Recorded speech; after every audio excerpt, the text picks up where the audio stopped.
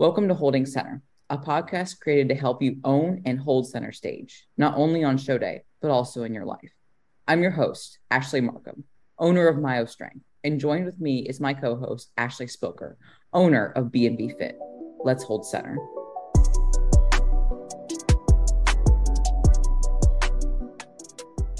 Yo, what's going on, Ash? What is going on? Happy Friday. Let me just get that off my screen. Yeah, no, I have today's my older brother's birthday, so he's old. We're gonna go. I don't know if you guys have this. Maybe you do have this, but it was like newer to us here in Cleveland, Ohio. Top Golf. It's like a golfing. Yeah, so it's like it's not even like simulation. Like you actually like go and golf, but it's not at a golf course. Like there's just like bays and you kind of just like tee off and you can hit like little targets and stuff. So like he wants to do that. So like You've never been? I've been, but I've been like a few times. I'm not a big golfer. It's really hard. I want to swing it like a baseball bat. Yep. So I mean it's fun. It's cool. It's better than like actually going and playing like 9 or 18 holes because that shit fucking sucks for someone who doesn't like golf. So it's kind of just like they give you can like rent the bay for like an hour or whatever and just like hit the ball and everyone like takes a turn. So it's kind of cool. Yeah, like we're almost all in our 30s, me and my brothers, and we still like celebrate like our birthdays like with my parents and go out to dinner and like do all of that stuff. Yeah, it's actually really cool. People are like, oh my God, how do you guys find the time? And like between like my schedule, my boyfriend's schedule, both of my brother's girlfriends and like my parents, dude, like we'll be going to like random places like on like a Tuesday at like 2:45 p.m. Like everyone cool to meet up at that time. Like, yeah, absolutely. But it's cool. We're coordinating like 7 schedules, but like I'm very blessed that we still have like the time to do that. One of the reasons I actually moved back to Ohio was because of that. I missed my family time too much, but that's like my highlight of the week. But yeah, as far as training, all that great stuff, it's good. Business is good. Can't complain. What about you? What exciting happened with you this week? Yeah, I signed a couple of athletes.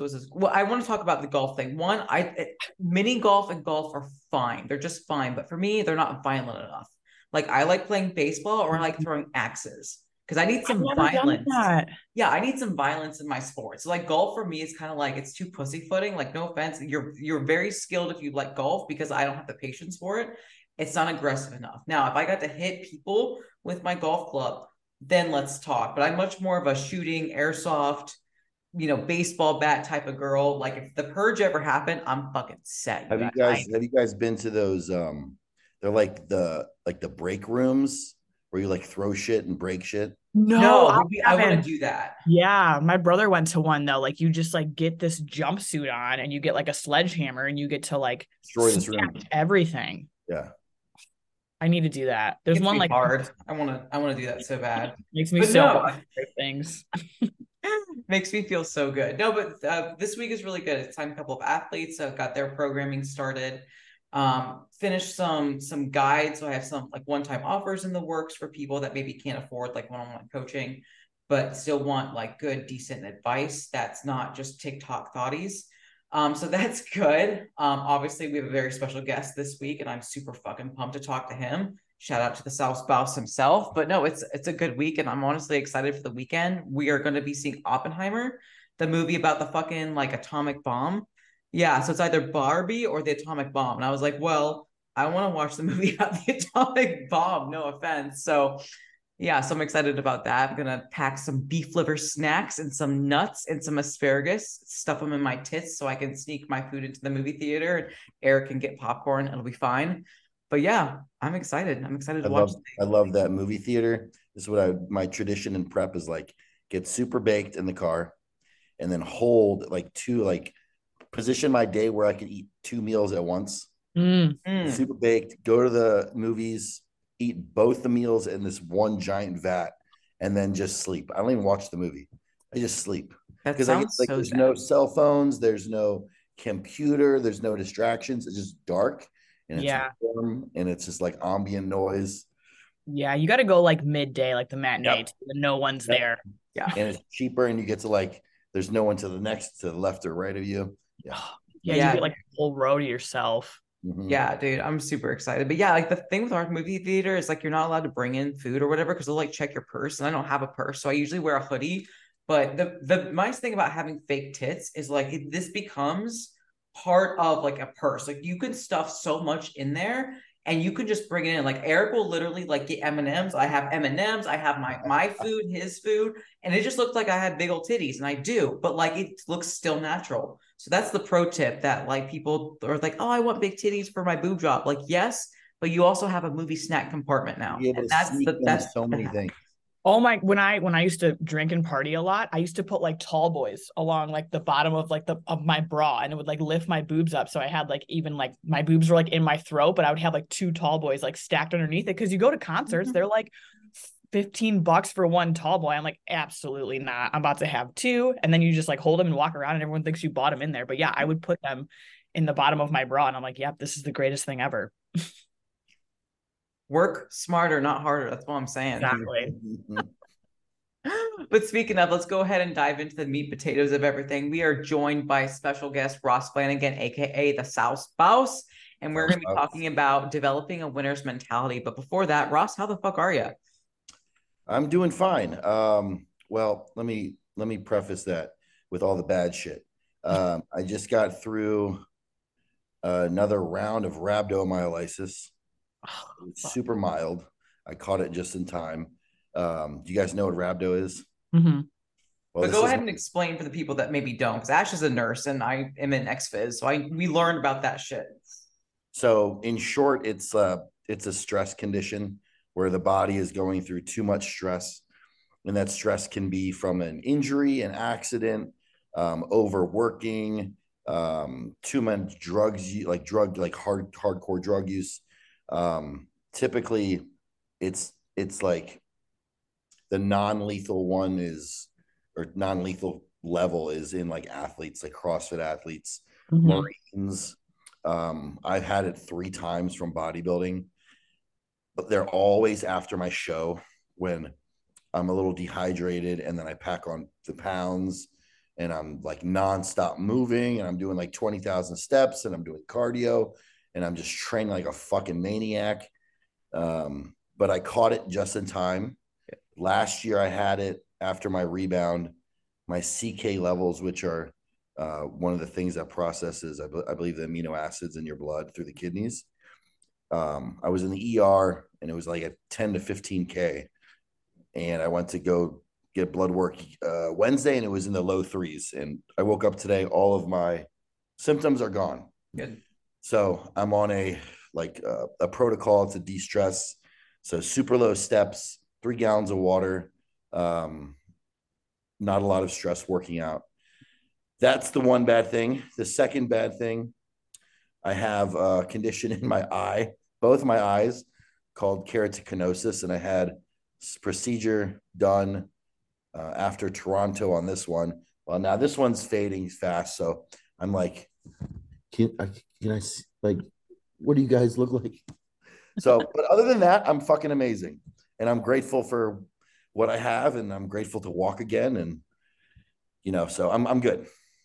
Good. Because I know you are someone that loves being active. Like I know you were talking about in your vlogs. I'm like obsessed with your YouTube vlogs, by the way. But Thank you. I remember doing your Cali Pro where you were like obviously really, really ahead of everything. And normally you were getting like 12,000 steps. And Dom was like, let's do 5. And you're like, Yeah, he has me doing 5 now, and I'm like, I get 12 just from doing nothing. mm-hmm. Mm-hmm. So I have to slug it up. Like I have to get high, and I can't leave the couch.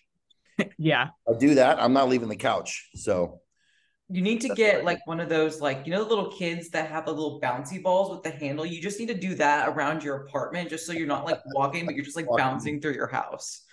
Wow. Just get like a motorized scooter for your house. Like ride that. Rascal. Yeah. I live in downtown Austin, and they have those, like, everything is motorized. Mm-hmm. Scooters, bicycles, like little carts. They're everywhere. They're so fun though. Those scooters go pretty fast. Like I was in Cali a few summers ago and like I rode it down the hill and I was like trying to see how fast I could get. And I went like almost 22 miles an hour on the scooter. And I was like, holy shit, that's kind of fast just for a little Yeah. scooter. It's like That's fucking incredible. nuts. I couldn't do that. I couldn't do that. Yeah. Well, everything sounds like, I mean, the fact that you're going through all of that and still having a positive attitude kind of already tells testament of like why you were so successful. But we'd love to go into your background, kind of like your bodybuilding journey, your journey with creating like your empire of all your businesses, and even also as a coach too. Yeah. So where do you want to start? Uterus, womb. But you want to do bodybuilding first? Yeah, let's do bodybuilding because you've been doing Okay. this for a So I'll while. tell you the whole story. So I was my senior year of college, I played college football in Salisbury, Maryland, which is like the eastern shore of Maryland, East Coast. And that spring semester, when everyone was done with football, I saw all my friends get fat, like all of them get fat because their lifestyle was drinking and eating like shit, but they had the football to mitigate the calories. Well, they stopped playing football and then they just, got fat. I was like, I cannot do this. I need competition. I need to be on a strict schedule. So I picked up bodybuilding that year. I think I was 22. Fucked around with that. Like I didn't know anything about it. I just knew how to work out. And it's so funny. Like everything I'd say this a lot, everything I preach about is because I've done it. So doing the bodybuilding the first 3 or 5 years, I was doing everything that I say not to do now, like eating plain food, no salt on my food, like boiled chicken, egg whites, brown rice, broccoli, like no sauce, nothing, overtraining, like everything. And I finally stepped on stage after a 3-week prep in 2015. Wait, a 3-week prep? Yeah, I didn't know anything about anything. So I was like lean. All I knew what to do was just like, okay, I need to do more cardio to get lean. Like So 21 days, like 20, that was it. exactly 21 days. Yeah. Oh my So, God. so do you know who Boston Lloyd was? Yeah, I've heard Yeah. of him. Yeah. Yes. So I hired him for 3-week prep. We actually won the open overall. We won the entire show for 3-week prep. And I was like, this is fucking awesome. It was a Sean Ray Classic in Baltimore. And then that's when I got the first case of rhabdo. I went from 191 on stage to 248 in 3 weeks. And I remember I had so much pitting edema that I could put my entire hand in my leg, like memory foam mattress. I couldn't walk, I couldn't breathe, I couldn't speak. Like I was doing this sales job and I was so fat. I'd have to like introduce myself, take a deep breath, and then like splurge the sales pitch, like so bad. So I fucked around with bodybuilding, like half-assed, didn't have a coach for about 3 years.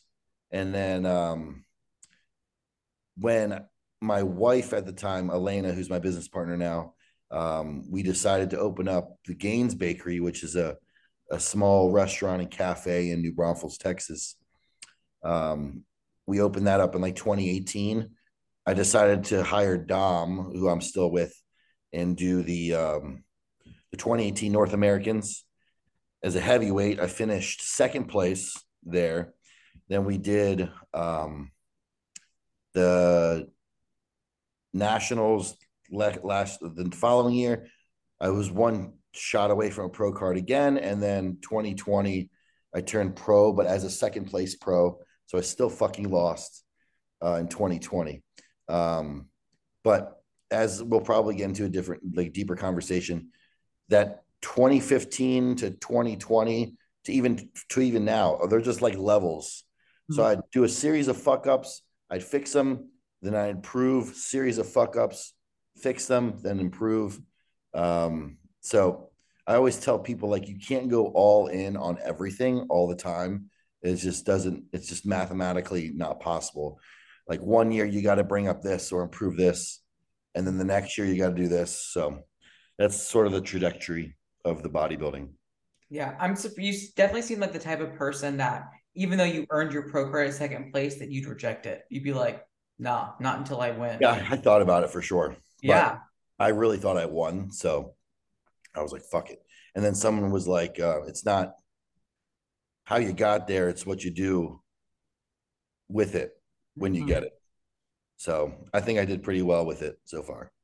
No, I'll definitely agree with that. So obviously there was a lot of like ebbs and flows with your career, and you earned your pro card. Even though you got second place, you still earned your pro card. But let's talk about your pro debut, like because you had a stellar prep. Like in your own words, it like wasn't brutal. Like you were ready ahead of time. You guys were just honestly all you had to do was land the plane.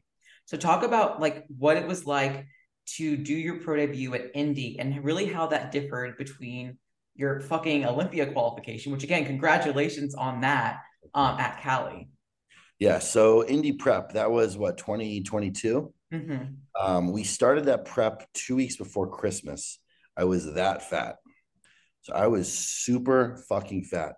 So that was like mid-December and the show was mid-May. So it took me a good like 8 weeks to get like from fat to skinny fat. Yeah. But once I got that skinny fat phase done, we figured out like I get lean. If I'm moderately lean, I can get lean in 6 weeks, like glutes in 6 weeks. Because, and we can get into this deeper, it's calories in versus calories out. Like just move more. So we were ready, shredded glutes. We could peak for a show about 4 weeks out. I was about 4 weeks out ready. So I was like, this is going to be awesome. I'm going to destroy this pro debut. I'm going to land a top 5. I know what I can do. And that brings us to that peak week. We didn't change a fucking thing. But hindsight, I had traveled to 3 different cities in 3 days in that peak week. I went from from Austin to Vegas to Indianapolis. So 3 different time zones, and all the flights were fucked up. So that was unneeded stress like crazy. But landed in Indy, everything was fine. I was looking awesome, the best I've ever looked.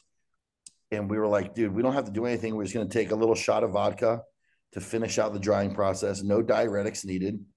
And the irony of this whole thing was that Dom and I cheersed with the shot of vodka to a perfect prep. We got it on videotape and we're like, we fucking did it. Pro debut. We're going to land the plane, take the shot of vodka. Dom, good night. I pop an edible because that's what I've been doing. And I go to sleep and I wake up and my heart is doing this. And then my brain is doing this. So I'm like going fucking psycho. I'm like hyperventilating. I'm panicking, get extremely anxious. And then I try to combat that with more marijuana. So I have this like vape pen and I'm just sucking that shit down. And that makes it way worse. And I remember me sitting up in bed, completely blacked out, but I felt like my brain was doing this. And then it must have been like a few hours later, Elena had flown in at 2 o'clock in the morning to the Airbnb, and she opens the door and she's like, Ross, where are you? And I'm just blacked out. She turns on the light and I'm in the shower, naked, standing up, passed out in the corner of the shower. Yeah, I was so high, like I guess the word is twisted. Like my body was twisted. And I went back to bed, finally went to bed, but I woke up and I don't know if you guys experience this, but I'm super sensitive to like everything. So when I have a cheat meal, like I feel it in my eyes, my face, like the water retention, the sodium, that I felt my eyes like they got stung by bees. So I had this massive cortisol spike and retained all this water from all that stress. If you want, I can post the side by sides of the video or of the pics after the call, and I can tag you guys in it. But I looked like show ready to peak off season in a couple hours. Damn. And I woke up and I started panicking. I was like, Dom, and his face. He has like these big bug eyes. He's like, he didn't say a thing. So went on stage like a complete water buffalo. I didn't have any lines. I was dripping profusely. I soaked my entire posing trunks. It was just a horrible disaster. So I blew that fucking show. I ended up having to take a diuretic before the night show, and that kind of flushed some stuff out, but the damage was done. And as soon as we got off stage, I was set to do the New York Pro the following week. He's like, we're starting Redemption right now, right after the stage. So I started getting to work literally the next day. And it was a long year. I was angry for a full fucking year. Angry at everything. I was angry at myself. I was angry at just the whole situation, but in a good anger, like I'm gonna fuck shit up. Like I need to do this. I need to redeem myself. And I think we did that. So like, would you say like that horrible loss of the indie pro there, like that is kind of like what fueled like the winner's mindset for you? Like you had so much like, quote me or tell me if I'm wrong, like disappointment in yourself that you're like, I can't let that happen again. I've been working since the time I was 22 for this. Like every single hurdle that I've dealt with, you know, like from my first prep up until becoming a pro and stepping on for my pro debut. Like that was was that like the turning point for you that turned on even like more fire than you already have, was like that huge letdown with yourself? Yes, 100%. And I have this saying that I use, that this sort of goes hand in hand with what we're talking about today, but every no will lead to one yes. So if you keep on accepting these no's or losses, like a judge will say, no, you're not good enough. No, no, no, no, no. That sometimes all those no's in the beginning will lead to the biggest yes ever. And that's what's happened. So yeah, I think it definitely happened for a reason, and 100% fueled my fire for this year. And even after the win, like I was more excited to get the chance to improve for the Olympia versus the win. Yeah. So with that happening though, and it made like you have that ambition to keep going, like was there ever a thought in your mind that was like, no, I'm done. Like this isn't for me? Because some people like that will break them. They will be like, okay, I'm done. That didn't work out. That was embarrassing. I can't show my face again. So how did you, or how can you tell like our listeners, it's like, hey, like, you know, all of these no's can turn to a yes. Like I'm sure you've had hard days where you doubted yourself during the year that you had that redemption. So what would you tell people that kind of have like a run of a bunch of like losses or don't really hit that high, and how do you tell them to keep going? Well, there are a couple answers here. The doubt didn't stop until um, until I got on stage in Cali. Like I remember like literally messaging Dom at like 3 o'clock in the morning, 2 weeks out, when I was ready for that show. And I was like, dude, I'm not lean enough. I'm not lean enough. I'm not lean enough. He's like, dude, what the fuck are you talking about? Relax.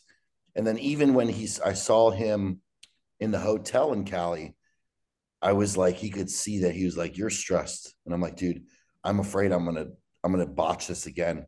And I'm gonna let down everyone again. Like I'm so stressed. So that was I think the going into Cali was more of a mental fuck for me than what happened to me at Indy, because I could not afford it mentally to happen again. And like I can like literally see the reactions or the message boards or social media, like, oh, he blew it again, all the, oh, it must be the sauces, or blah, like all that bullshit. And I was like terrified this is going to happen again. And it didn't.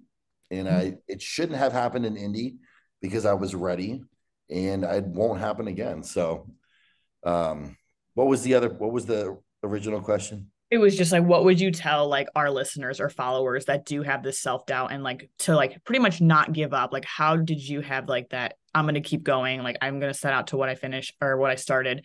And I'm not going to quit on myself essentially, even though I have had all these losses. Well, I mean, there's a bunch of cliches we could use here. Like, you know, you got to believe in yourself. And, but for me, I'm way too far down the road of bodybuilding to fucking turn back. Like I'm not, like, I can't go back. I have to finish this job. And I think I'm not sure. I think that you just have to fall in love. And I'll say this again, you have to fall in love with losing. Like to be a winner, you're going to lose all the fucking time. But each time you lose, you can't. I don't recommend looking at it as a loss. It's not a negative to me. Mm-hmm. It's an it presents a bunch of opportunities for a bunch of other wins. Yeah. And those wins can be outside of the judges. Like a win for me is someone listening to this podcast going into peak week and not taking an edible, Mm-hmm. not doing something that they haven't done. So that way they learn from me. That's a win for me. Right. So I would just say, like, anyone listening, you have to fall in love with losing because that's what ultimately gets you better. Because Yeah. if we just win everything, then we don't really have anything to improve upon. Right. So quick example of like me. So my last competition season, I did 2 shows, and then I was going to my first national show. Never won a first place, always was second, never won an overall, obviously. And I was like maybe 4 weeks out, and I had so much doubt, and I was like, I'm not ready for the national stage. I can't do this. I'm foolish to think I should be up there. X, Y, and Z, like all of these doubts and crazy things. And I was like, you know what? No, like there is no courage without fear, right? So you have to be scared of something. So for me, the biggest part was like, hey, like I'm gonna get on that stage and like what happens is gonna happen. But for me, it was like that small win of like, hey, like you told yourself like you couldn't do this, and look, like you fucking did it. Like regardless of what's gonna happen, obviously you want to win. You want to place well at like a national show and look like you belong up there. I ended up getting second call outs for my first time, which I was okay with. Obviously always want better, but yeah. So like for me, it was like that little win of being like, hey, like I told myself like I was too scared. I had X, Y, and Z reasons why I can't do this, why I shouldn't do this. And I still like proved to myself that I was going to fucking do it. So like that made me feel good. And like, obviously, like I said, it wasn't the outcome we wanted, but like that was a win in my book was like saying, hey, like you can't do this. And like, not next time I get on stage, it's like, okay, like what? I'm going to have the doubt that's like, I can't place top 5. Well, guess what? Like I'm going to keep fucking going until I do it. Like, right. And then hopefully get my pro card one day or whatever my goals happen to be like in the future. So I think like maybe that's kind of relatable on you. It's like, hey, like every day when you're like, oh fuck, like those little wins will add up. Like, oh man, like I can't do my cardio, or having those talks in your head where you're just like, yeah, like I'm too far to turn back essentially. Like I don't want to go backwards when I've done all of the stuff up until this point. I don't know if you're like me, but I can, like when we were growing up as kids, we had imaginary friends. Oh yeah. Yeah. So what I've realized with me, I have like, those the evil and the devil and the angel. Yeah. I have like imaginary ones of those on my left side, my right side. The left side is you can't do it. You shouldn't do it. You can't do it. And then the other one is like, fuck you, I'm going to show you. It happens all the time. This one time, it was 2 weeks ago. We're at the gym and I was like, man, I shouldn't be doing these deadlifts. I'm too tired. I can't do them. I went to the bathroom, came out of the bathroom. Let's fucking go. Did the deadlifts, PR'd by 100 pounds. And I was like, I needed that voice of doubt to happen because I needed to shut it the fuck up. So No, that's so funny because I like talk to myself in my head all the time and I call like my positive voice like my pro self. I'm like, oh, that's my best self. And then like my negative voice, I call it my penis self. I'm like, all right, are we being a pro? Are we being a penis today? Like, who are we? Like, so I'm like, are we pro Ash or are we penis ass? Like Ash right now. Yeah. Like Yeah, makes I think it's really important to understand that, like, I feel like having a certain level of self-doubt is almost healthy because it does keep you humble, but then also, if you allow it, it can build up your confidence. And so, like, when I'm training, and since we train hard here, we don't train like I call them ball sack sets because, no offense, one tap to the ball sack and you're down, but a vagina can take a beating, Beating. Yeah, a pussy takes a beating, right? So I actually prefer pussy sets over ball sack sets. But when I'm mid set, and I usually train with my husband, and I tell him, I was like, this is the one time in the gym where you can tell me anything and you get a free pass, right? It's like, you can abuse the fuck out of me verbally, you go for it, right? He gets in my face during one set, and I'm like really pushing. And I know I can do a few more, but he gets right up in my face. He's like, what happens the next time you step on stage and the judges tell you you're still too fucking small? Well, that 3 reps that I was like, oh, I'll get. No. That turned into an additional 5 or 6 because that was my biggest fear. Because I haven't competed since 2019 and I was sickly looking, and not in a good way, not in a go, she looks sick. Like, no, she like just needs to go into like an eating disorder clinic, sick, like no muscle whatsoever. And so I was like, fuck. So I think in most respects, having a fear and a issue of like self-doubt isn't necessarily an issue, but it's actually part of kind of cultivating a winner's mindset, because you can either choose to buy into it and accept the L, or you can choose to kind of almost light a fire under your ass and be like, yeah, I could do this, or I could do the exact opposite and win. Ash, I think that's what delineates a loser and a winner is everyone has the self-doubt. Mm-hmm. It's the losers that believe the self-doubt. Like I'm in a phase with my coaching where I'm just absolutely sick to my stomach from the males that are giving me effort. It's the worst effort I've ever seen. So I have every male right now doing AMRAPs and as many reps as possible. And they have to film their AMRAP sets. And the lack of fucking effort and intensity, it's like they're flaccid dicks. They just like, and then they just stop. And I'm like, bro, your facial expression didn't change.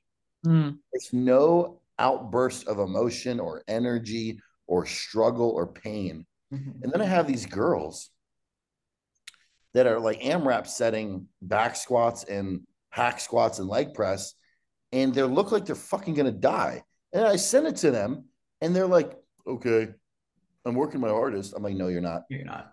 You're not. You're not getting to that, what I call the red line, where that self doubt is right here. Like, am I gonna fucking die? No, you're in neutral, motherfucker. You're still in neutral." Yeah. So I think you're totally right on the self doubt and like accepting it, or self doubt and shutting it the fuck up. Yeah. Like I remember I got a call from my mom Sunday morning, and Sunday morning I'm at the gym training, and she's like, hey, your grandpa died. Well, guess what? I'm already at the gym. And you better believe I cried after every fucking set because I was there. I was like, I can either be emotional at home, sitting feeling sorry for myself, eating a pint of Ben and Jerry's, or every rep that I do can be for my grandpa.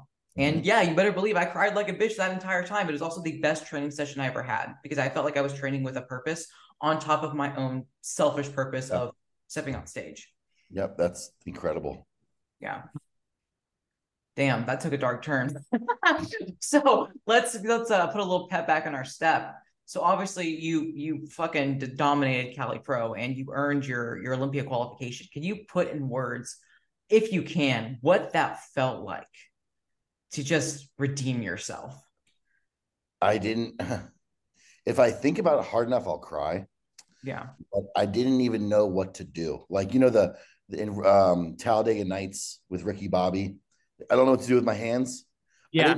I didn't know what to do. Like, because on my goal sheet that I have on my board, it was never to win this show. It was never to go to the Olympia. I literally just wanted to not fuck it up. And in that one day I crossed, there was like 3 goals, like long-term goals that I achieved. So I don't know if you saw like the reaction of me on stage. I was just screaming, like, I didn't know what to do. I didn't know what to say. Like I've won shows before But this was like, what do I do? Where do I go? I don't know what to do. So, and then I guess it's a double-edged sword. I had no time to process the win. I went right into Toronto, placed third there, which I was very happy with. Um, and then I went on a 2-day vacation and I didn't decompress at all and went right back to work. So um, I guess it's not a good enough, like, it's not like a happy ending to the story yet because there's no resolution yet. It's just like, I need to go to the next one. Um, so it's probably a little buzzkill of a story because there's no lesson here. But I didn't have any emotion. I didn't have a chance to reflect or a chance to even develop any emotion. Um, the only emotions that I had were, with my coach, and then there's this. It's kind of a weird story, but when I started bodybuilding, um, the first show I did was a Sean Ray Classic. I picked that show because he's my favorite bodybuilder. And on YouTube, if you type Sean Ray 1999 Olympia posing routine, he has this beautiful posing routine to this Mariah Carey song. And I've been obsessed with it since the first time I saw it, like 7 years ago. And I knew, obviously I love bodybuilding. I do routines. I didn't want to do it until the time was right to replicate it. And now I'm going to do it for the Olympia. And I'm like, this. And so I watched that the other day and I could not stop crying. I'm like, I cannot believe I have the chance to do this on the Olympia stage. Like, what the fuck? It doesn't even make sense to me because when I started bodybuilding, the Olympia wasn't even my goal. I didn't think I was good enough. My goal was to get invited to the Arnold. That was it. So it's just crazy. That's incredible. Also, I am going to the Olympia, by the way. And the only reason I'm going to the Olympia is because of you. So, like, thank you for giving me the Olympia. Because, like, I wasn't gonna just go just for shits and giggles, even though it's like practically my backyard. But the minute you got your pro qualification, I looked over at my husband. I was like, "Hey, guess where we're going in November?" He's That's like, "Where?" I was awesome. like, "We're going to the Olympia, bitch." And he's like, "Oh," so he's like, "So Ross got it." I was like, "Yep, Ross got it." That's fucking awesome. Oh, incredible, incredible. And you're big, especially like when you're on Just Mahaley's podcast, you're big about like developing a winner's mentality and also on socials. You're like, hey, a loser quit or fired a loser, like whatever.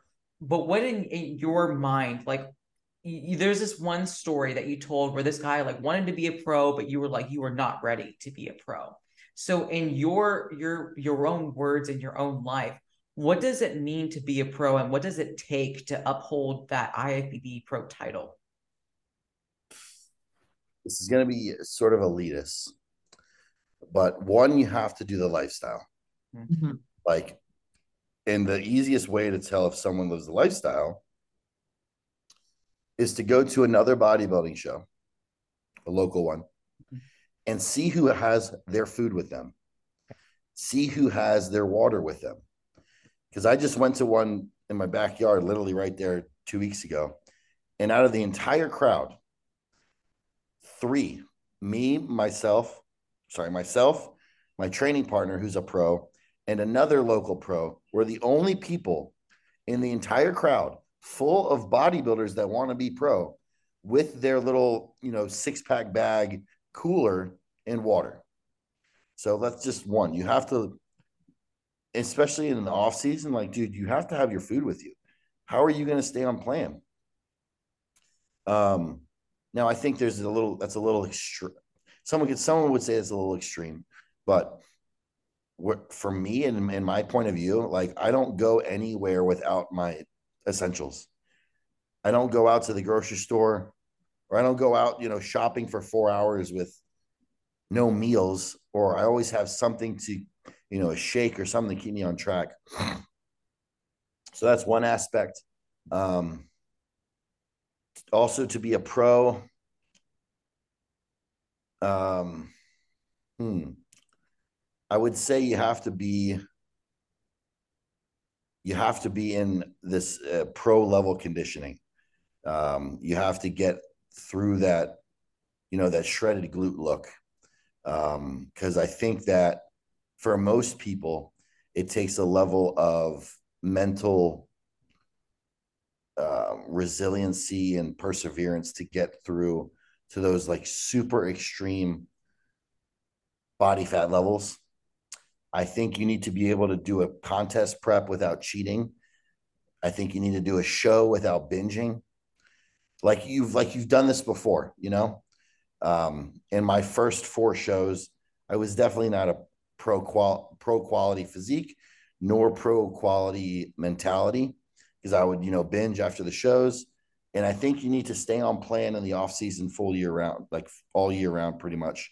Have a coach year round, because if you're this is like your job, this is your profession, is to work all year round for this. So what I used to do, I would hire a coach for 16 weeks, do the show, binge, and then fuck off for the last, 40 weeks or so. And a lot of amateurs do that. And it wasn't until I hired Dom full time, I was like, I'm trending upwards to that pro like status, whether I had a pro card or not. Mm-hmm. Yeah, I think like a lot of people don't realize like and I'm not sure how I feel about this term, but it's like in order to live the pro lifestyle and have that lifestyle that you just mentioned, like you do have to sacrifice. And some people either A, don't understand that, or B, like don't believe that. But it also depends on like what is worth suffering for you. Like, some people who want to fuck off like, the other 36 weeks of the year, like they can't give up going out to eat. They can't give up drinking on the weekends. They can't give up sitting down and having a whole tub of like ice cream. Like to them, like that matters more than like living that lifestyle. And like you said, like for them, like they're never gonna make it. Like one, the mentality, two, like the lifestyle, like it's just not gonna happen for them. So like in my mindset, it's like when clients come to me and they're like, yeah, like I just want to be able to do whatever I want until like the time comes to prep. I'm like, I'm not gonna prep you until you show me that like you can do this for like a consistent amount of time, like 6 fucking months, day in and day out. Because you're going to fail during prep. Like you are going to have moments of weakness where you'll fuck up your prep. Like, and if that's the case, like if you come to me and you're like, hey, like I went off plan, ate X, Y, and Z all fucking weekend while I'm in prep, like you're not in prep anymore. And like that's my mindset on it. And like I would want to be held to the same standard as an athlete. I'd be like, if I fucked up, like I know that next day that prep is done. Like we're starting reverse, like which thankfully I've never been someone who's like botched my preps, but because I already have that mindset that's like, like I've done this for 2 years, like in between shows or seasons. And like, it's just, yeah, like I just like don't think the two can line up and be compatible with each other. Like if you want to have like that fun, exciting adventure life and all of this stuff, as well as like being a pro, like they just don't necessarily always go together, in my personal opinion. I'd like to refine my answer real quick, guys, after what you just said. So I think when you're at a pro level, a pro mindset, you're no longer sacrificing, the word sacrifice. Mm-hmm. Like I'm not sacrificing pizza. Just the same way I'm not sacrificing not doing crack cocaine. I just don't want to do crack cocaine. Mm-hmm. I don't crave crack. I'm not going to do crack. So I'm not sacrificing the pizza, because at my level of discipline and consistency and adherence, I don't want the pizza. It's not going to do anything for me. So therefore, I'm not like sacrificing. I can still go out and eat my meals, but I'm not sacrificing fucking pizza. This pizza's not going to do anything for me. I don't want it. Mm-hmm. Yeah, I know. I think that's like a good viewpoint, because I was like, I don't know if this is like the good word and like what people refer to, but yeah, like I think when you're at that level, like you said, it's just like not something that you crave, not something that you want to do, like not something that you want to like indulge in. Like that's something I'm missing because I don't want to. Exactly. Mm-hmm. Yeah, for me, it's like obviously like I'm still an amateur. I haven't competed in it since 2019, but it's like for me, I live how I would want to live if I were a pro. It's like bodybuilding is a part of my life. It's not like my lifestyle. It is just how I live life. Because when I view the word lifestyle, I think of like really weird clothes or whatever, but it's like, it's just how I live my life. Like, yeah, I have my weekly free meal, but it's sushi because your girl can eat. So like, I'll definitely like toss down like, like 5 pounds of sushi. But for me, it's like, there's nothing that I'm missing out on. Like I'm not missing out on the booze or other drugs outside of PEDs. Like there's nothing that I'm missing from life that other people Exactly. like would miss out on. It's just like for me, it's just like who the fuck cares? But obviously some people do care, and whether or not they want to be a pro, well, if you can want things, but if your actions aren't aligning with what you were trying to achieve, then they're not really wants, they're more just like empty hopes. And it's just like, what are we doing? I think it becomes like very unappealing. Like for me, like people be like, hey, like, don't you want to just like go out and grab a few drinks after work? And I'm like, God, no, like I want to go home, put my fucking PJs on and like fucking stretch my tight ass hips. Like that's gonna give me more satisfaction than Yes. like going out and getting like, yeah, like for me, like it's those things just don't provide a purpose or like Right. fulfillment in my life anymore. I Mhm. think, yeah. So sorry to cut you off, but I live in downtown Austin and I drive past this one street called Rainy Street. And every Thursday through Sunday, it's packed with like normal people doing normal things, like hammered, eating like shit. They're all out of shape. And I'm looking at them like every time I do this, I'm like, do I want this? Do I want to be normal one day? And I'm like, ugh, like, no. Yeah. Like, I don't, I guess, I guess in bodybuilding, I'm sure both of you guys can agree. We, for lack of better phrase, we get off on like adherence, like Yeah.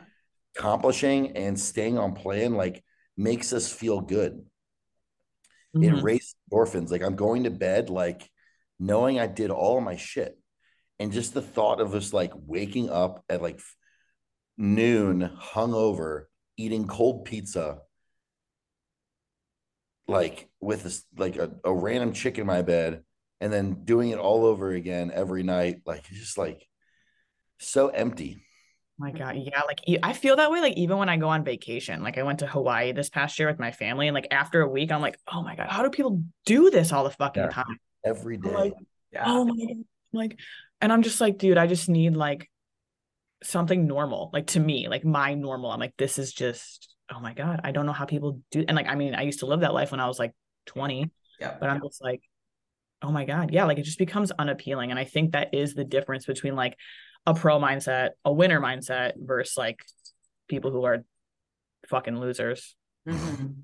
Agreed. We're also talking about something that like what it takes to win at life and that mindset is, and it comes down to like having that structure and having that routine. And some people are like, oh, well, I don't want to be as structured in the off season because it's really boring and monotonous. And it's like, okay, I don't see how progression is boring. Like when you're in your off season, you're not off. Like you're just not dieting for contest prep, but like but you should still be on your diet. You should still be on your programming because that undeniable physique that you want to show off the next time you step on stage is built in the off season. So you're going to have to get uncomfortable when it comes to pushing up food, pushing up body fat. That doesn't say that you become fat. Like I'm height of my off season, but like you can still see my delts for crying out loud. And yes, Yeah. I'm only bikini. So it's like you still need to make sure that the habits that you are instilling are year round 365. Like it's not school. Like there's like your contest prep and your off season are not summer school. You know what I'm saying? It's not like a few months where you just fuck off. And if that's how you choose to bodybuild, okay. But That's what I used to do. yeah, And don't do that. don't do it. Don't do that because you don't look any different. And if anything, you Nope. might look worse. And like, it's so much work and effort to not bring your absolute best. Like, I don't know about y'all, but my mom was like, honey, always try your best. And it's like when I deliberately always try my best, I learn and get better. I might not always win, but I learn and get better. And so then I view that as a win. Yep. Bingo. Bingo bango. So I guess kind of like final closing thoughts, like in your mind, in your world, what does it really take to win at life and be successful? And you can touch on your business, you can touch on bodybuilding, you can touch on coaching, attributes that you have, maybe attributes that your athletes have when it comes to cultivating a winner's mindset. Whew. This is a deep one. That's what she But said. or he. Or Hey. he, we don't judge. I think the first thing that comes to my mind, and usually that's always the first thing that comes to my mind is what I say, is you need a purpose.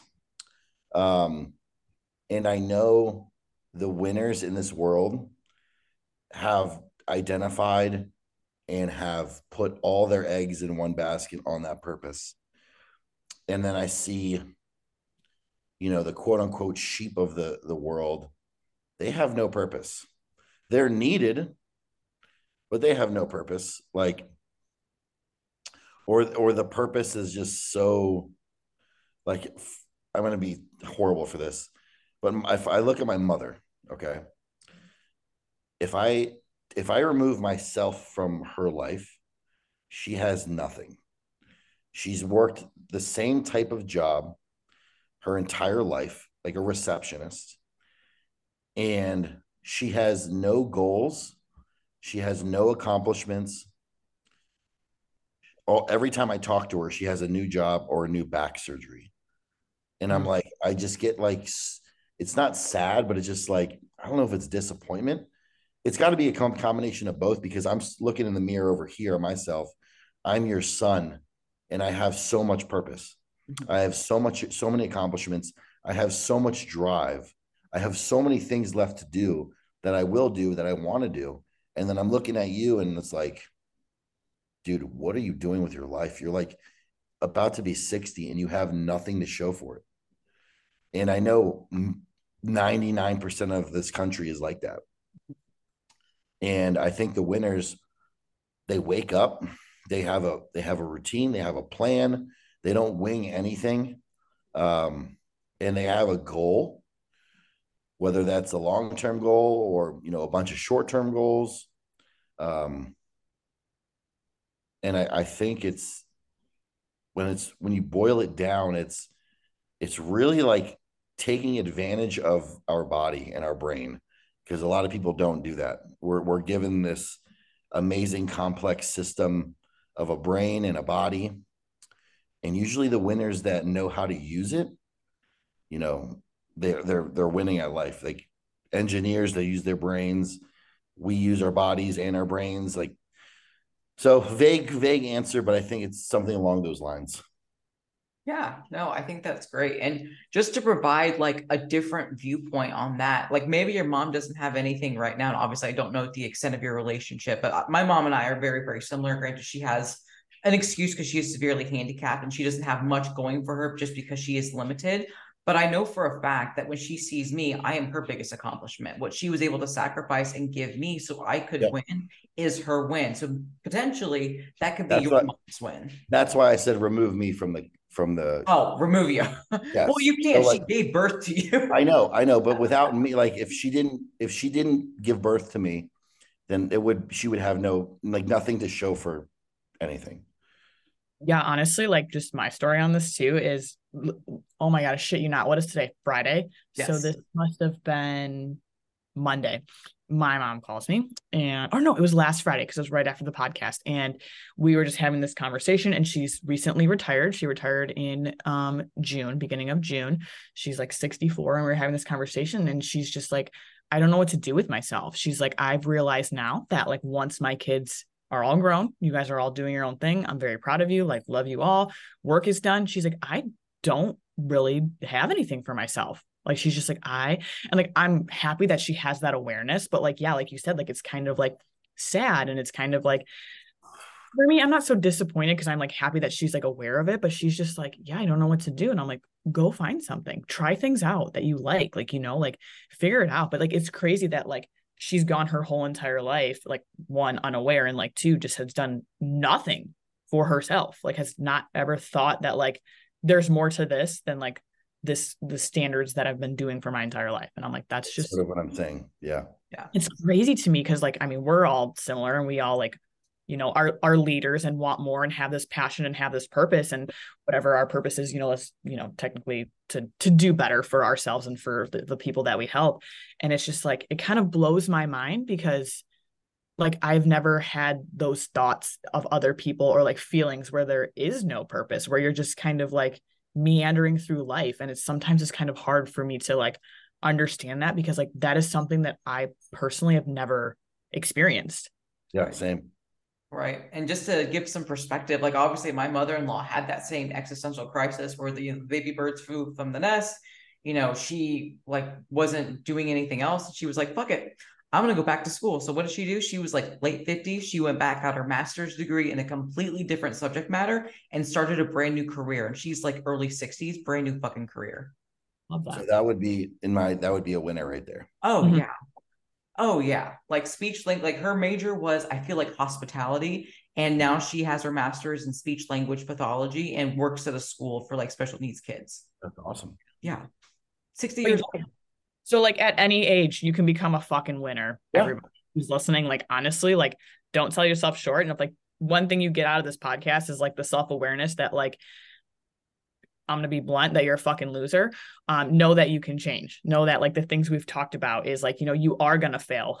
You are going to have these quote unquote losses. You are going to experience these things, but it's up to you and your choices, what you do with them with, hey, like, am I going to let that define me? Is, my pro self going to be the one that's like carries me through the way, or my penis self that's like, okay, yeah, you're done. Let's be a quitter and be fine with that.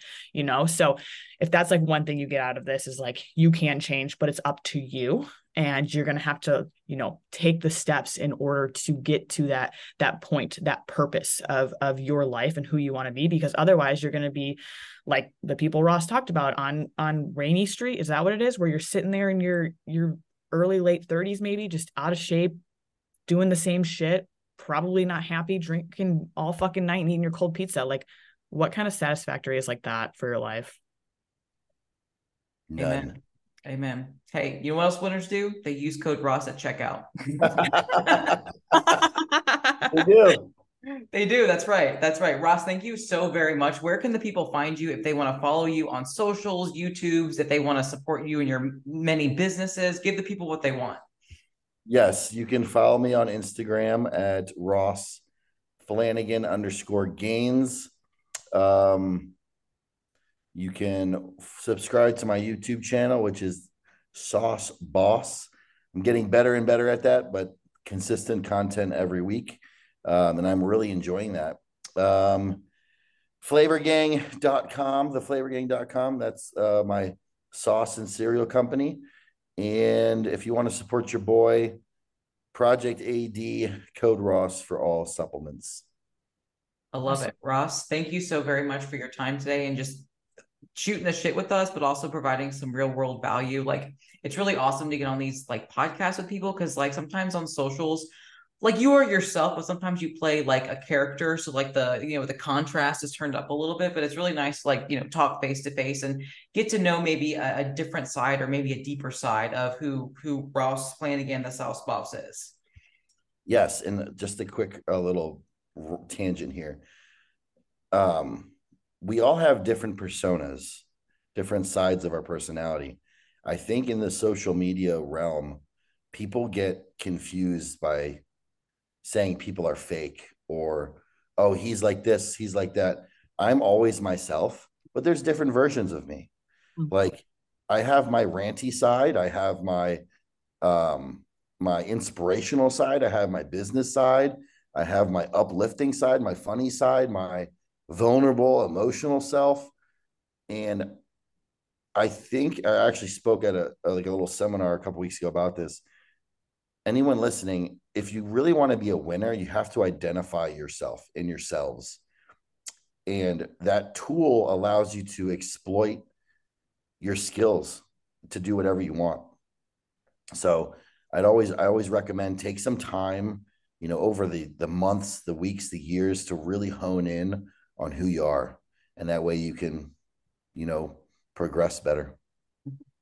Yeah, I agree. I think that's a really great place to end, because a lot of people, they lose because they want to be someone else that they're not, or they take someone who they admire and they try to like replicate that persona. And it's like that person, you can't win that way because that person's already winning that way. You need to win your way and be your true authentic self. So I think that's some great final thoughts. Ross, thank you again. Guys, we'll catch you next week with another episode. But until then, peace.